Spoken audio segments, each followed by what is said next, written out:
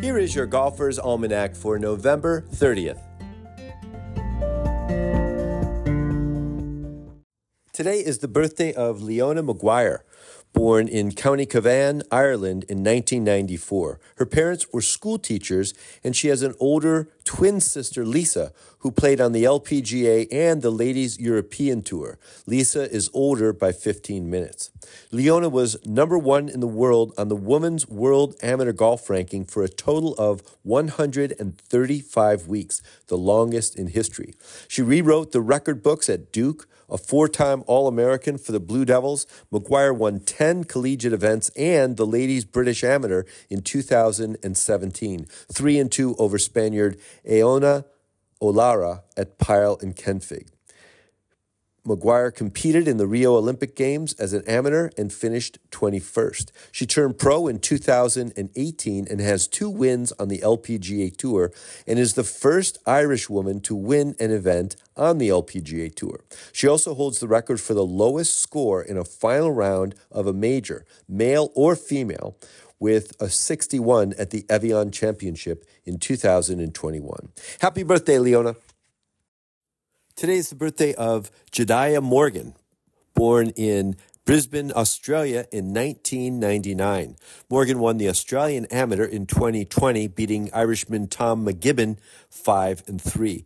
Morgan turned pro in 2021 and won the Australian PGA Championship in 2022. He set the record for margin of victory, winning by 11 shots over Andrew Dote. Morgan plays on the Live Golf Tour. Happy birthday, Jediah. On this day in 1969, at the inaugural Heritage Classic at Hilton Head, Arnold Palmer won for the first time in 14 months. Palmer was 40 years old, and this was his 55th win on the PGA Tour. He beat Bert Yancey and Richard Crawford by 3 strokes. Harbortown Golf Links was designed by Pete Dye and Jack Nicklaus, and had been open less than 2 years at the time. The next year, Palmer started the tradition of hitting the ceremonial first tee shot into the Callabog Sound with a cannon being fired at the same time. The tradition continues to this day. On this day in 2008, at the Skins game, KJ Choi makes an 11-foot birdie putt on the final hole to give him the win, beating 2-time defending champion Stephen Ames. Phil Mickelson and Rocco Mediate were the other 2 competitors in this 26th and final staging of the Skins game.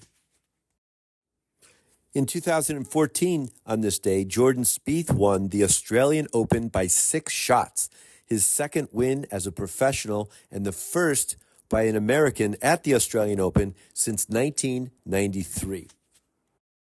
Dan Souter died on this day in 1937 in New South Wales, Australia. He was 55 years old. Souter emigrated to Australia from Carnoustie, Scotland, and won the Australian Amateur in 1903. He went on to win the Australian Open in 1905 and then the Australian PGA Championship 4 times, including 3 years in a row. Souter is one of the early golf professionals in Australia and was considered a pioneer, from the way he played the game to the way he taught to club making as well as golf course design. Rest in par, Dan Souter. And on this day in 2018, George Herbert Walker Bush passed away at the age of 94. He was the 41st President of the United States. His grandfather and namesake, George Herbert Walker, was President of the USGA in 1920 and donated a trophy for the Walker Cup matches. His father, Prescott Bush, was also President of the USGA in 1935. Bush was an honorary chairman of the inaugural President's Cup in 1996. He played to an 11 handicap at his very best, but played very fast. Some referred to his golf game as cart polo. He holds the course record at Cape Arundel Golf Club in Kennebunkport, Maine, with 1 hour and 20 minutes. Rest in par, President Bush, rest in par.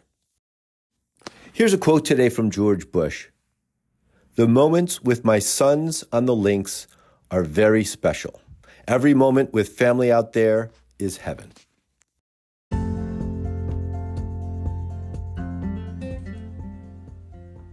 That's it for today in golf history. Play fast, repair all the pitch marks you can find, and keep your golf ball in the short grass. Your Golfer's Almanac is a Golf Tunes production. It's written, produced, and narrated by me, Michael Duranko. I invite you to check out our original golf illustrations and the humor essays that accompany each of the golf cartoons. Tour Backspin is a weekly golf history newsletter that celebrates the PGA Tour in the 1960s and 70s with tie-ins to today's tour. They offer a bunch of content, contests, and other interesting bits. See the link in the show notes and subscribe.